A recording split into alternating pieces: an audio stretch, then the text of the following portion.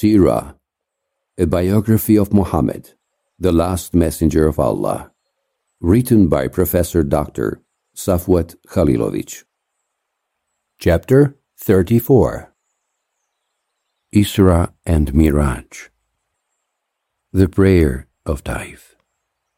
In the month of Shawwal of the 10th year of the prophethood, which corresponds to late May or early June, 619 CE, at the height of the idol worshippers, persecution and abuse, the Prophet, peace be upon him, left Mecca for Taif in order to find a safer ground for his mission and win over new followers of Islam there. Members of the Taif tribe, to which the Prophet was related, lived in the city of Taif, some 60 miles away from Mecca. The Prophet traveled that distance on foot in the company of his manumitted slave, Zayd ibn Harith. On his way to Taif, the Prophet invited to Islam the tribes they passed by, but nobody heeded the call. When they arrived in Taif, the Prophet visited the 3 brothers who were the chieftains of the Taif tribe. They did not accept his call to Islam either. Moreover, they ridiculed him. The Prophet asked them not to alert the Taif inhabitants of his presence, since he intended to visit other prominent persons in the city and communicate the message of Islam to them. He spent 10 days in Taif calling to Islam, but not a single citizen accepted the call. On the contrary, they even pitted against him their children, slaves, and mentally retarded persons. While the Prophet was leaving Taif, they flanked him on his left and right and shouted that he was blasphemous, called him names, and hurled stones at him. Someone hit him with a stone at the Achilles tendon, so the blood gushed forth and soaked his shoe. Zayd ibn Harith protected Muhammad with his own body. The noise, shouts, and blows gave the Prophet a headache. On their way out of Taif, they took cover behind the fence of a garden that belonged to Utbah and Shaybah, sons of Rabi'ah, while their pursuers returned to Taif. Having rested a little, the Prophet uttered the famous prayer to Allah subhanahu wa ta'ala, known in the Islamic literature as the Prayer of Taif. Due to its importance, we provide here its original version in the Arabic language, followed by the translation into the English language.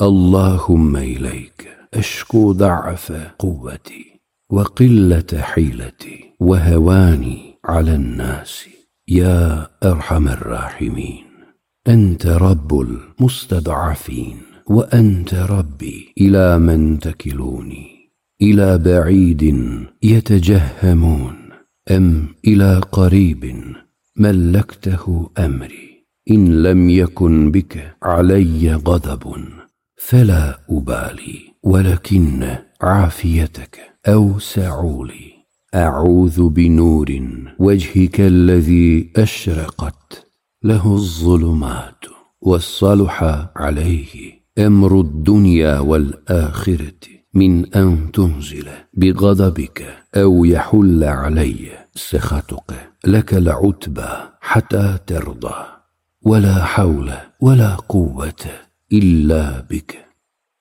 O Allah, I complain to you of my weakness, my helplessness, and my lowliness before men. O most merciful, you are the Lord of the weak, and you are my Lord, into whose hands will you entrust me unto some far-off stranger, who will receive me with hostility, or unto a foe who is close by, and whom you have empowered against me.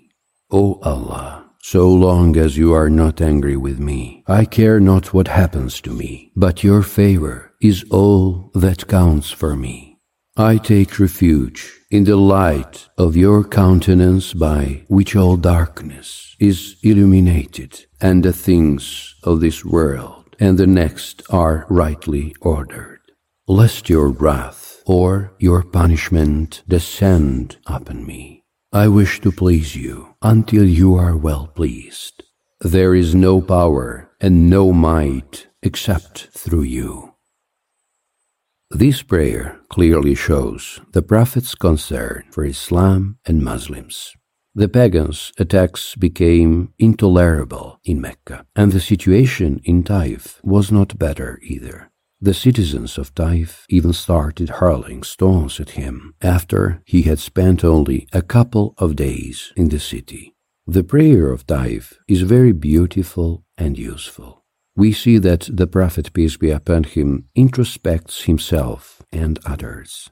So long as you are not angry with me, it means so long as what has befallen me is not a result of something I had done that incited your anger, then I do not care. I will endure it easily. Therefore, the Prophet analyzes his own life, checking for a potential mistake or offense of his own. This is a lesson for everyone, to look into one's own life, primarily when looking for the causes of inconveniences that befall one. Human beings tend to blame others for everything that happens to them, but these events in the Prophet's life are a clear guidance on how the faithful should behave. They must constantly analyze their own lives and set right any errors or omissions. Example of Prophet's graciousness and compassion. When Rabi'ah's sons, Utbah and Shaybah, heard the Prophet's prayer, they felt pity, so they sent a young man named Adas with some grapes for the Prophet and his companion. Having taken the grapes in his hand, the Prophet first said, "Bismillah, in the name of God," and then started eating. Adas, who was a Christian, watched in amazement as nobody in that area had ever uttered these words.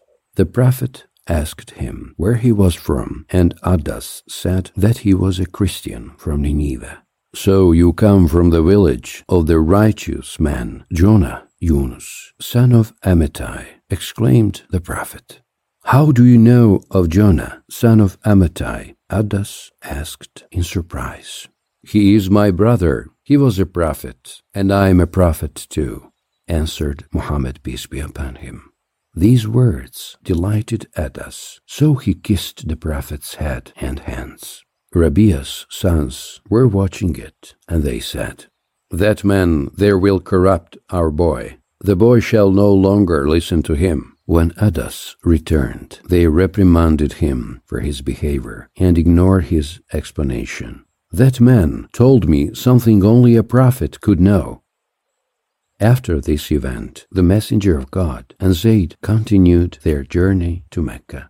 When they reached a place called Qarnul Manazil, Allah subhanahu wa ta'ala sent Gabriel, peace be upon him, together with the angel of mountains, Malakul Jibal. The Prophet had a choice if he wished to punish his fellow tribesmen who insulted, harassed, and even physically mistreated him.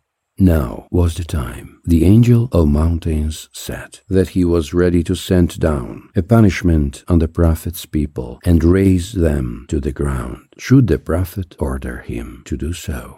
However, the Prophet did not want it, but said that he wished Allah would guide them and give them descendants who would profess pure monotheism, Tawheed.